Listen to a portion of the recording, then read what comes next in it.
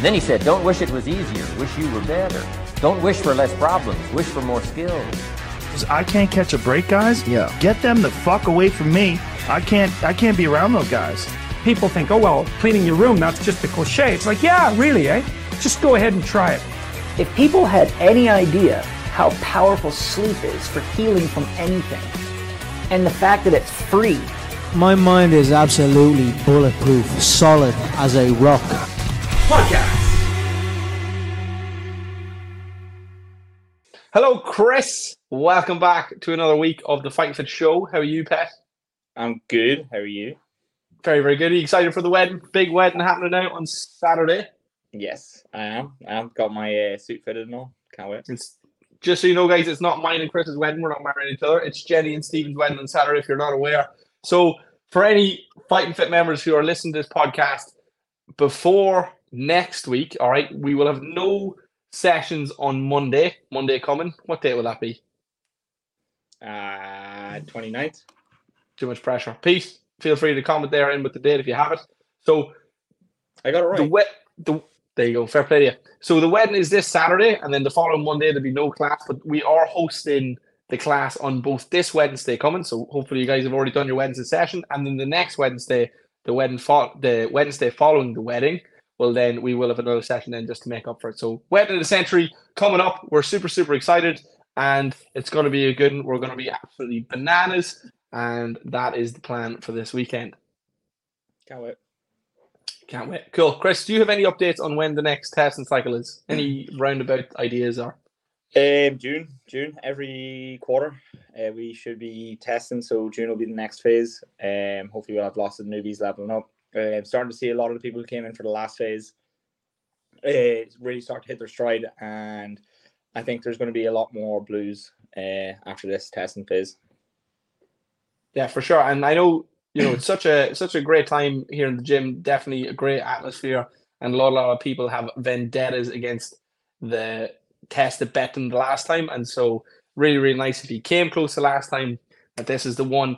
Generally, one or two things happens during a testing cycle. You'll either, well, maybe a few things happen. Maybe you won't level up at all. Maybe you're going backwards. Maybe you're having a hard time. Book in for goal review if that's you.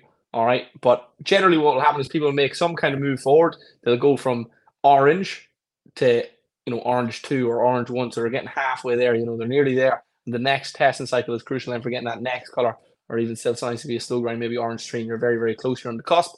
But the big one for an awful lot of people who have just joined the gym is they make that big jump after doing the level method for the first time.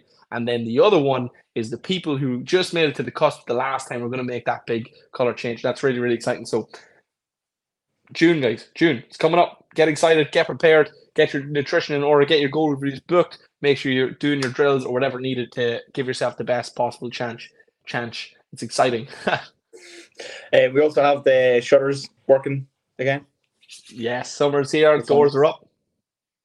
And if we haven't already had it yet, Steve got a new speaker, so those tunes are going to be absolutely blaring. We're going to be vibing this summer. That's going to be good. And we also have Helen back coming up this in June as well. Yeah, June 10th. That's exciting. Excited? I can't wait. I love Helen back. I was talking to two of the clients there last Friday. I explained to them they were really nervous about doing it, and I was like, look, guys, it's not that hard. There's lots of stopping, lots of starting. It's just a great day out. It's long, it's fun. You're going to be uncomfortable, but when you finish, the pints are tasty. Listen, don't do Helen back in January. Just don't do it. Helen back in January, and Helen back is great crack. No, Helen back in January is terrible, and in October as well. It's really cold. They use ice water, but in the summer, it's great crack because then the cold showers at the end are refreshing rather than painful. Yeah. Like, listen, don't get me wrong. If I was doing a Helen back by myself and it was January or October, it wouldn't be so bad, because if you're doing a Helen back to do Helen back, you're doing it generally as a massive fitness challenge. January, October, listen, it's going to be very difficult mentally, emotionally, physically. It's going to be hard.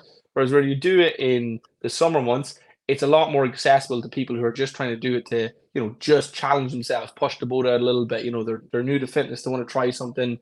You know, they're just, you know, quote unquote, to keep fitter. You know, they're just trying to push the boat out a little bit without getting sick afterwards or hurting themselves or going through a traumatic event of jumping into a lake that's, you know, nearly 0 degrees. And so really, really exciting. It's going to be really, really fun. No reason to be too afraid of hell and back now coming in June. And I think we're doing the big dive into the lake. Oh, I wasn't even thinking about that. I was just thinking there's a image burned into my mind, or experience burned into my mind, of just a chest high lake.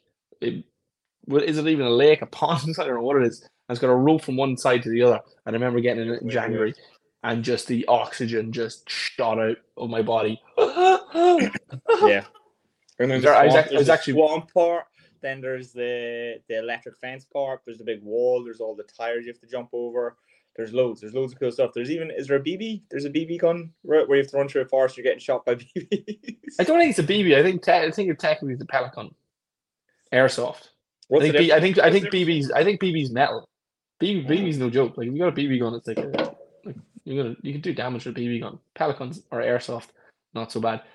Airsoft.ie, little plug there for our man Liam. You know, if you are looking to buy a pellet gun, make sure you go to airsoft.ie.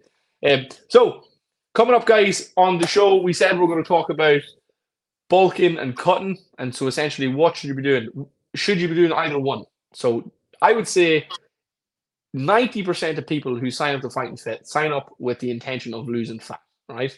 And so what do you do post your fat loss phase? So let's say you were in the overweight category. You're now ideal, right? So not even just out of the overweight category. You're gone past it, healthy, into that middle spectrum where if you gain 5 or 10 pounds, you're not really going to notice. You're not going to move into the overweight category. You're ideal, right? So let's say you're there now. Do you keep cutting, which is the instinct I find an awful lot of people have? Once they get as lean as they want to get, they just have the instinct to just keep getting leaner. It's like leaner is not always better, especially when you're a beginner and lifting weights. It's like really probably what you should be focusing on is now maintain the body fat percentage you have and focusing on packing on pounds of muscle. What do you think? Yeah, well, obviously it depends on your own goals and all that sort of stuff. But if your goal is to, let's say, just look a little bit more aesthetically pleasing, usually broader shoulders, bigger chest, all that sort of stuff, wider back, are all things that help. And it's really hard to do that if you are in a deficit. I'd say the first thing you should do is increase your calories. That will result in more energy for your workouts, increase your carbohydrate intake. Right. Let's get just as specific as we can. So let's say, for talk's sake, my maintenance is 2,000 calories. I was on a 1,500 calorie diet. I should increase my calories to what? 2,200. Cool. So it's just a little bit above maintenance. Small surplus. It's not going to be loads. Time your carbohydrates like pre-workout and post-workout for energy, and then kill your workouts. Absolutely destroy them. Make sure that you are training, as Greg Doucette says, harder than last time. Love it. Okay, so up my calories now, 2,200. Should I up my protein to go with that? I don't think so. I don't think you need to. You can if you want. Quote unquote, this imaginary role that I'm playing. I was already eating a reasonable amount of protein. I was already eating like 140, 150. If you're hitting 140 grams of protein, like you're good. You're good. Yeah. You don't like it, more protein isn't necessarily always better. Like you can if you want, but like all you got to do, you just make sure you have the stuff to build to repair yourself once you break your body down. That's all you really need to. Like 140 grams of protein is plenty. If you can eat that sustainably and train really, really hard, like I would say, if you're hitting your protein with that already, like the only increase you should really be getting is from carbohydrates. Like increase your calories with carbohydrates, maybe a little bit of fat, but like, and the carbohydrates I would use to fuel my workouts to help perform. Like if you do a workout carb depleted versus carb saturated, there's a big difference in your energy and your performance, and even just like mental energy and performance as well. Carbs help a lot when it comes to bodybuilding and trying to build muscle and improve performance. So it can be done without it as well, but I just think if you're looking to get the best bang for your buck, increase your carbohydrates and you get to eat lots of tasty food. The main gain phase, I think, is the most enjoyable phase out of all the phases. Cutting is hard. Bulking is hard because you feel fat. I would say you don't really want to bulk. You want to sort of main gain. Well, what do you think the benefits are to a bulk? Like you don't have to be as strict with your food. You'll have more energy for your workouts. You get heavier, so like the heavier like stuff will improve with like your bench, your squat, your deadlift, but stuff like your pull-ups won't improve. Not that they won't improve, you just have to move more weight. So the bulk just ensures that you're in a calorie surplus. That's all. But it's not. If I am bulking, if I'm actually bulking, how much weight should I gain a week? Oh God. Like on average, like a quarter of a pound. And what about a main gain phase? About a quarter of a pound. So that can't be right. Yeah, no, they're like, so the whole point of the main gain, I think, is a better substitute for a bulk. Like the bulk just ensures that you have that extra calorie intake. That's all. And like, sorry, I don't mean to put you in the spot, but if I am bulking. Mm-hmm. So you're of the opinion that you need to, like, a bulk would be like a bear mode, where you're basically just like eating like 800, 900 calories above maintenance. No, my point is just to try and understand the difference between the calories I'm going to be taking in. Like, for example, what would you, obviously you would consider a main gain 200 calories as a surplus, as opposed to a bulk would be like 500, 700 calories above maintenance. Because maybe like a half a pound a week then would be your weight gain, as opposed to a quarter pound with a main gain. Sorry, yeah, I thought you meant like lean mass. No. I would say, but in general, if you eat 500 calories extra on top of your maintenance every single day, you'll gain roughly a pound a week. If you eat 1,000, you'll gain roughly 2 pounds. If you eat a deficit of 500, you lose. Like, that's it. The 500 calorie mark is a general rule. Now, nobody's a perfect system. Getting the calories just right is almost impossible. But as a guesstimation, it works. And I think all my calculations that I'm explaining now are based off that 500 calorie surplus or 500 calorie deficit model. Excellent. Yeah, really, really, really nice. And so let's say, obviously, I'm going into that main gain phase. Obviously, that's massively dependent on the kind of training I'm doing. Mm-hmm. Yeah. So if, let's say, I was doing fighting fit workouts and I'm a novice lifter, do you feel like I'd need any supplementary lifting on top of that?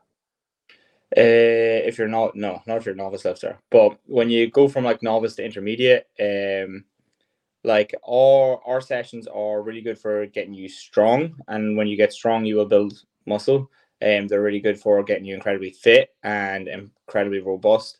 But it's not like, like the bodybuilding training is a different style of training. And if you're looking for the streamlined path, like, you should do a bodybuilding program if you're looking to like just put on as much muscle as possible. But what I would say is you should.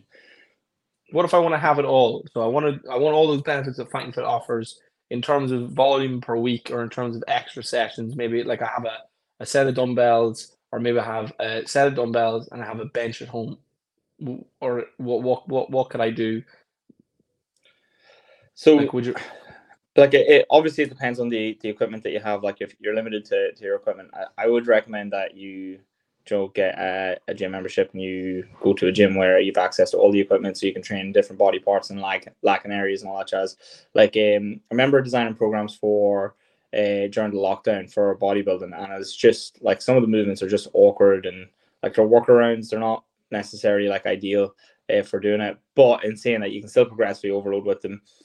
Let's yeah, exactly. Yeah. So the key really is obviously volume and progressive overload. And so if I just have a set of dumbbells and a bench and a barbell at home, let's say all my weights top out at about 80 kg on your barbell. Yeah. Yeah. Well, I think it's pretty reasonable. Sure. That'd be pretty standard. Yeah, but I'm not quite sure what you're asking me. Is like, on top of the things, if they want to look better and feel better, like, what would they have to do? Like, do you want me to write up a plan for them right now? Like, I'm saying like briefly, like I'm saying the top off the top of my head would be, obviously, again, push pull legs. Like I would be doing, bench press, tricep extension, squats. I'd be doing bent over rows. I'd be doing bicep curls. And I'd be doing RDLs. It's like just. So first thing, what I would get them to do is get one of the stupid cheap pull-up bar things that hang in your door from Amazon. Get one of them, €12 to €20, whatever. If you want to pay big money for it, you can, but you don't have to. They work. I would have my upper body pull done on that if I have the capacity to do one pull-up.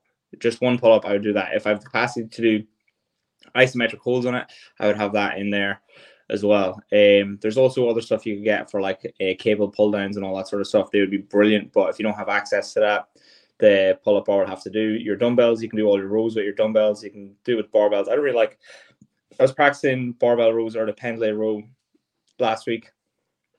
I don't really like them, just because I don't feel as strong in them. I prefer single arm dumbbell rows. I prefer, if I'm doing pulling motions, to do one side at a time in general. But I would basically get them on a program where they work all of the muscles that are, like, let's say, aesthetic. I wouldn't necessarily trying to get them strong. I wouldn't be trying to build up their bench to be the biggest bench in the world. I wouldn't trying to be building their squat up or their deadlift up. I would be trying to optimize for time under tension and trying to incrementally increase volume over time. So I would get them doing dumbbell bench presses. I'd get them doing lateral raises. I'd get them doing reverse flies. I'd get them doing RDLs. I would get them doing single leg glute bridges. And then I'd get them doing stuff like sissy squats. Yeah, so the key is to hit the specific muscle groups with extra volume that you want to grow. And so obviously you can kind of take that by case basis, depending on what. Yeah, and all the compound stuff is basically covered in the Fight and Fit workouts. So exactly, that would be one of the big ones. Like I would be using it as an accessory rather than a core plan. And that's probably why, like, if I was a coach or if I was listening to this conversation and thinking of what I was saying as a primary program, I wouldn't say it's a very good primary program. But as a supplementary program on top of the FF workouts, it'd be all the basic isolation movements and like focusing in on weak areas or lacking areas. And the lacking areas are usually rear delts and lateral shoulders. Exactly. And that's my point. My point is that most people who are listening to this will probably be Fight and Fit members. And so obviously, again, if you're at that point where you feel like you want to squeeze that little bit of an extra juice, it's like, what work can we get at home? And if money allows and time allows, obviously you can get yourself, great value out of a gym membership. That is exactly what it is. It's really, really good value for equipment rental. And so, you can buy yourself a set of dumbbells, or you can rent a gym for, £39 a month. What do you just laugh at your own hair? Yeah, it won't. Anyway, so the biggest bang for buck anyway in terms of exercise to increase let's say aesthetic appeal, I would say for lads is the lateral raise. Do the lateral raise, spam it, pick a weight that you can do about 15 times and no more without cheating at all, and then rest for 30 seconds and then do it again, then rest for 30 seconds, do it again, and rest for 30 seconds, do it again. And just look yourself in the mirror after, tense up your shoulders, you'll be very happy with yourself. Another one I like is skull crushers. For your triceps. For triceps, it's easy knowing Chris's legs for arms there. I didn't even mention triceps. For me, that's all I would be hitting is triceps. Yeah, I think push-ups do a really good job of that, and the dumbbell presses do a good job for that. The best thing I find for triceps is the tricep push down. That's what I find. I really like using cables because it lets me rotate my wrists as I do it. But I was listening to a thing by Mike Metzer, and he was saying, don't use a rope. Don't use the rope for cable pushdowns. And he was saying something to do with like rotation or something like that there. Like you need to keep it from rotating. And he was saying the same thing with biceps. This is pretty cool. Try this, okay? So do the swan thing and tense your bicep as hard as you can. Do that. All right, squeeze your bicep as hard as you can. Now rotate it this way and squeeze it as hard as you can. You feel the difference in how much you can tense. Oh, kind of. Kind of. Yeah. So part of the bicep that it does is basically supination of the wrist, or turning your palm up.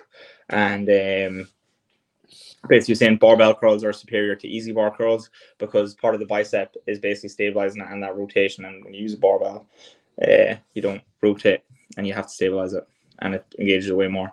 When I was trying barbell curls after that, interesting, I blew my arms up. It was tough. Right, so next up, I'm going to move swiftly along. Some of the guys are doing the High Rocks event. Are you aware of this? Yes. So do you know what the event is? Yeah, so it's basically like a CrossFit event, but it's more like there's loads of running in it as well. Yeah. So it's like do your deadlifts, do your squats, do your thing, go for like 3 mile run, come back, do all your deadlifts, do all your things again. I think it's a 1K run in between each Is it? exercise. Yeah. Okay, yeah. So between each, yeah. So that's really, it's a CrossFit thing, but with a heavy focus on running.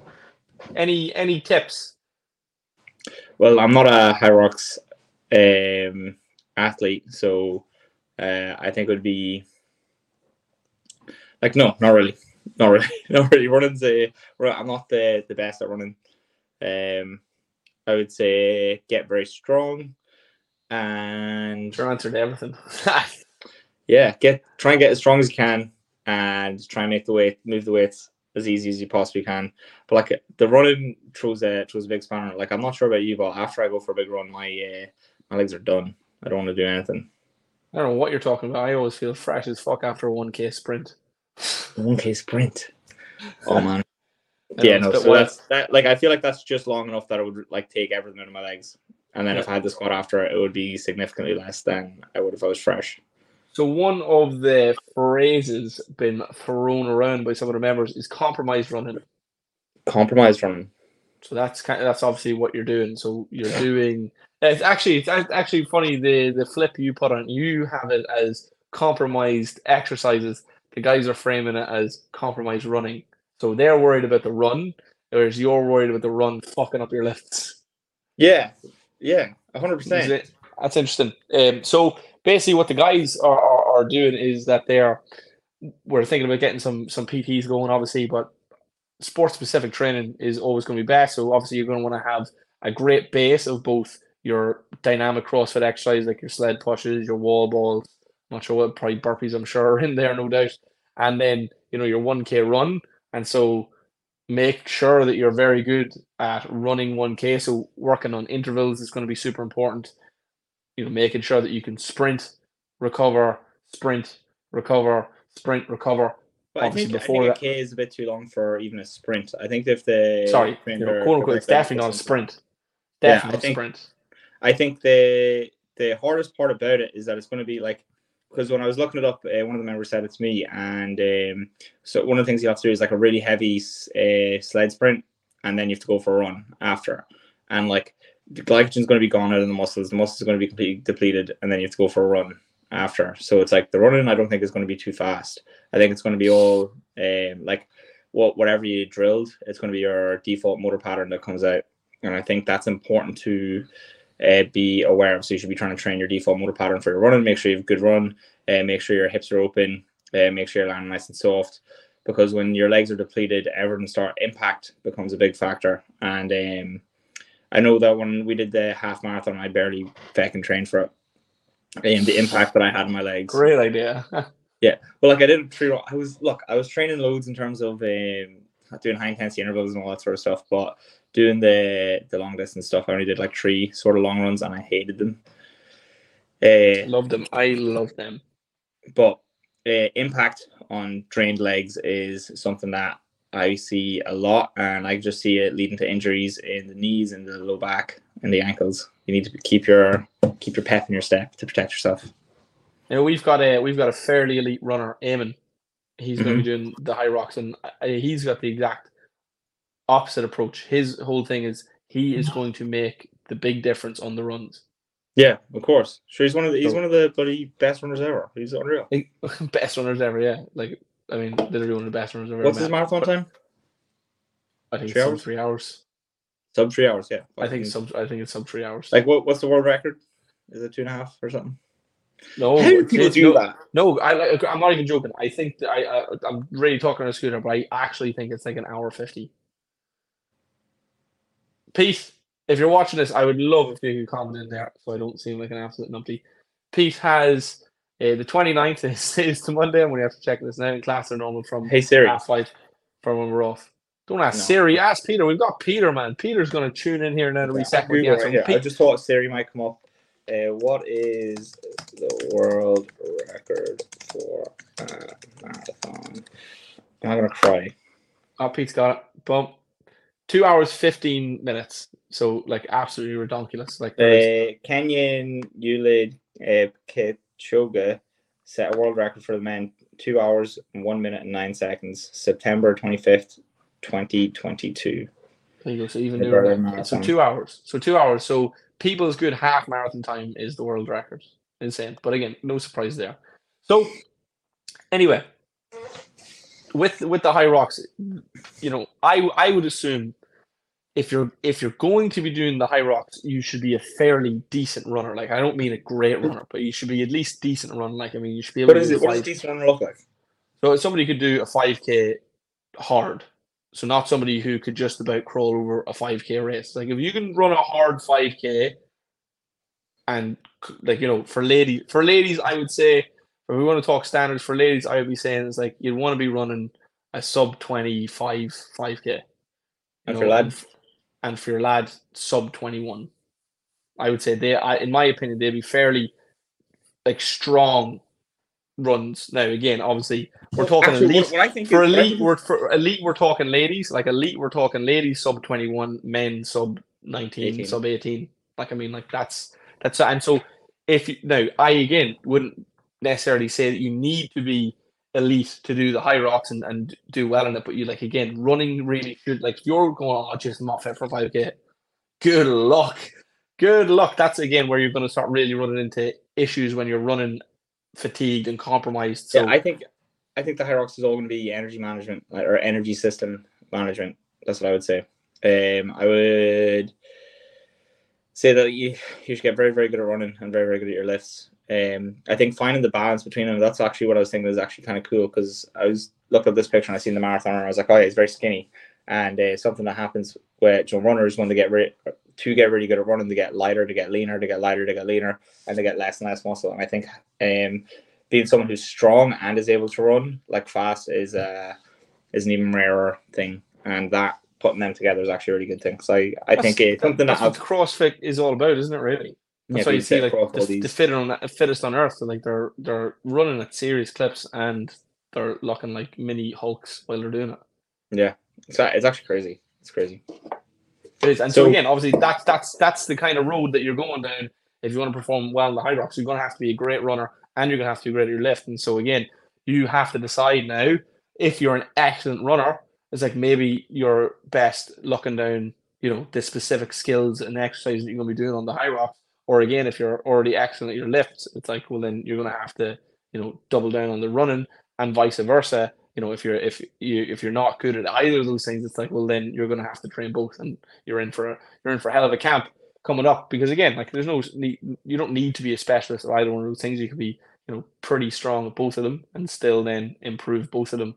But again, if that is who you are, well, then you're going to want to be doing both of those things in your training. You're going to want to do this, you know, sport-specific event. So you're going to want to do wall balls and then go for a K, or again, maybe you want to work on improving your speed. Maybe you do the wall balls and then you go very, very fast for 500 meters. And so again, you know, you're training the speed, not yet quite over the distance, and then you can slowly push that out and grow the distance and that kind of thing. All right. Chris disagrees. No, I don't at all. I'm just going to look up what the high rocks is, because I feel like maybe we're talking about something that we're not 100% certain about. Let's see. High rocks. What is high rocks?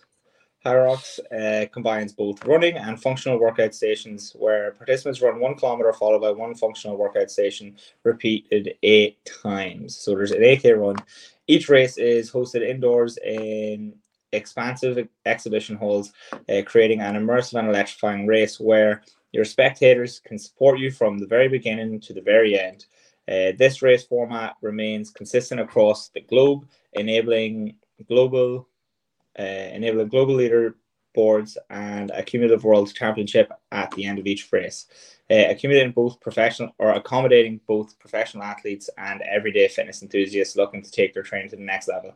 High Rocks is the sport event for everyone. Ta-da! Is there levels to this event? Is there novos? Is there?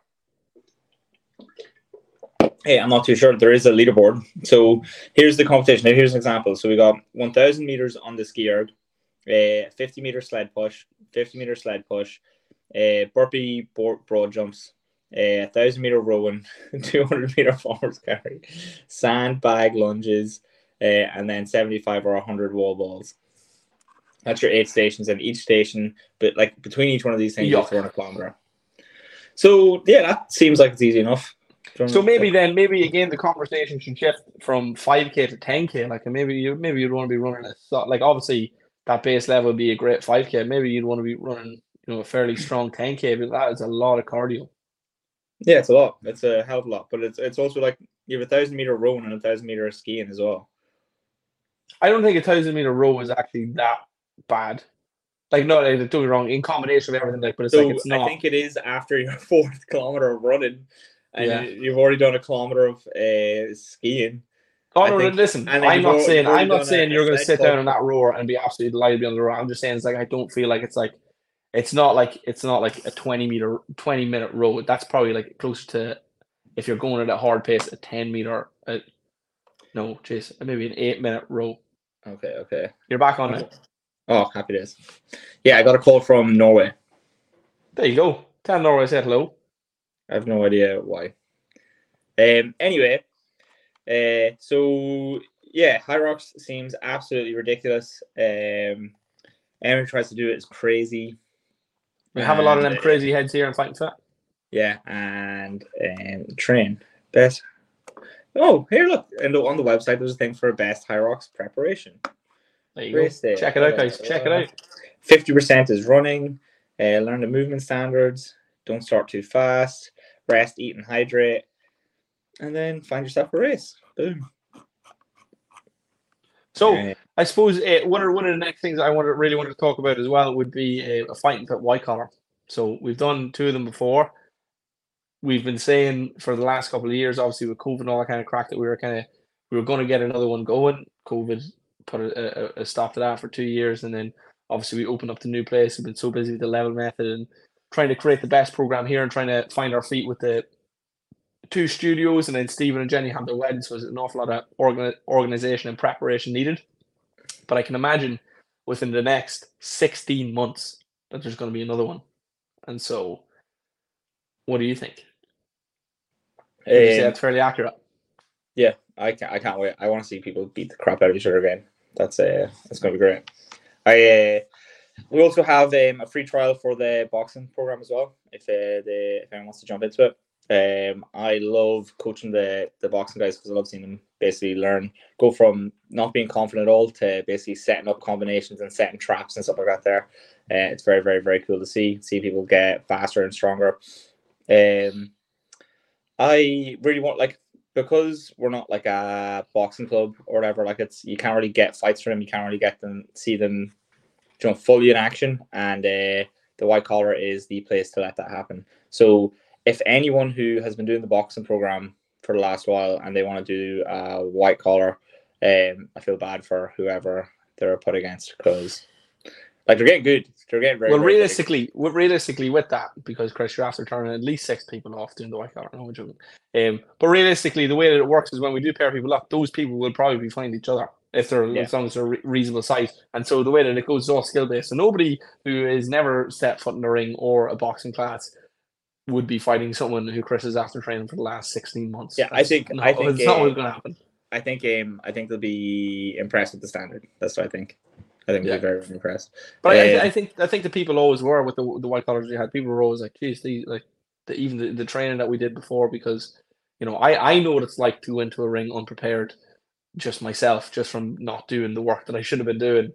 I would never let anybody from Fighting Fit do that, and we always got the coaching that we needed coming up to fights, and got the pad work and got the sparring, and so we generally have never in planning for working with the guys sent people in feeling unprepared. Like, I know we've had word, not to shit in anybody else's white collar, but people have done other people's white collars and said that just kind of did a bit of training, did a few bags, get in there and start scrapping. Whereas what we want to do is we actually want to get people to the point where they can feel they can do a bit of boxing. Now, that rarely happens. People get into the ring, everybody's got a plan to get punched in the face kind of thing.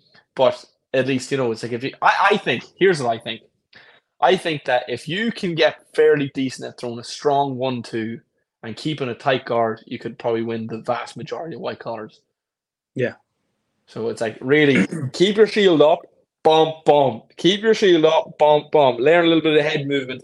But the big issue is when people start lifting the chin and opening the arms, They get and overly swinging aggressive. and just missing. That's the big problem. And so we'd love to work with you guys if you are interested in doing a white collar. We'd love to know. Comment below on the video this on YouTube if you're watching on YouTube, and let us know if you're a Fighting Fit member and you'd be interested in doing a white collar. Let us know, because we're gonna stop putting pressure now on Stephen after this wedding to start at least getting the wheels in motion. Yeah, well, I think one of the things that was said to me about the boxing that we've run is that I've heard it now at least 4 times where someone has done white collars before, they've done boxing training before in other places, and the stuff that they learn here is just like the detail and the drills and like the efficiency at which you can get better and the confidence that you can do what you need to do to improve is like way better than anywhere else to go to, which I haven't been to any other places, so I'm not sure. Well, I would generally just say it's probably because we charge a little bit more, to be honest. No, well, I would also say that I am the coach of it, and I know exactly what I'm teaching, and I have the systematic approach. But that's my point. My point is, though, that because of the system that we have, we can afford to give people the time and the attention that needed. Whereas an awful lot of other people, is like, you could have a coach who has loads of boxing experience and they're barely getting their hands on these people. Whereas like we get them in the gym, you'll get them on the boxing program, we'll get them in Clan Efa. So it's like it's so many touch points where you're getting that one-on-one attention, and that's how we like to do things. We like to do things where it's like, listen, yes, fair enough, we could get a whole pile load more people and give them a lot less value. It's like, or we can charge a little bit more and people feel like they're getting exactly what they want, as opposed to, half a job Bob. Yeah, no, 100%. Yeah, no, obviously, but that's just massive credit to you and your coaching. I'm sure you do a fantastic job. So everyone knows, the white collar that we do is all for charity, and we do not get paid for it. So we do it all the donations, all the money that's raised goes to whatever charity we decide. Yeah, but what I mean is that most people, everybody, the vast majority of people who do the Fighting Fit white collar are Fighting Fit members, and by nature of that, it's like they're getting great strength conditioning. They've got loads of coaching. They've got coaching on the back end, and then obviously again we go out of our way because it is charity to do the extra hours and the extra sessions. It's not just that we're doing that one thing, and then the type of client that we have generally, might get some PTs. They're trying to get it in there extra. It's like the white collar is something that it really, really is amazing. I think we still have some DVDs laying about somewhere from the last one. I must watch it again. Yeah, we absolutely do. So yeah, that's a great crack. I think that's all I have to say this week. Chris, do you want to add or anything you want to finish off on? No, that's it. Cool. Guys, thanks so much for listening to the Fighting Fit Show. I hope you liked this podcast. Make sure you like and subscribe to our channel, guys. Like this video, it really, really helps us out. Subscribe to the channel, hit the notification bell, so that way you get a notification every time we release a video. You are a legend. Thanks so much for listening. As always, guys, we'll see you in the next one.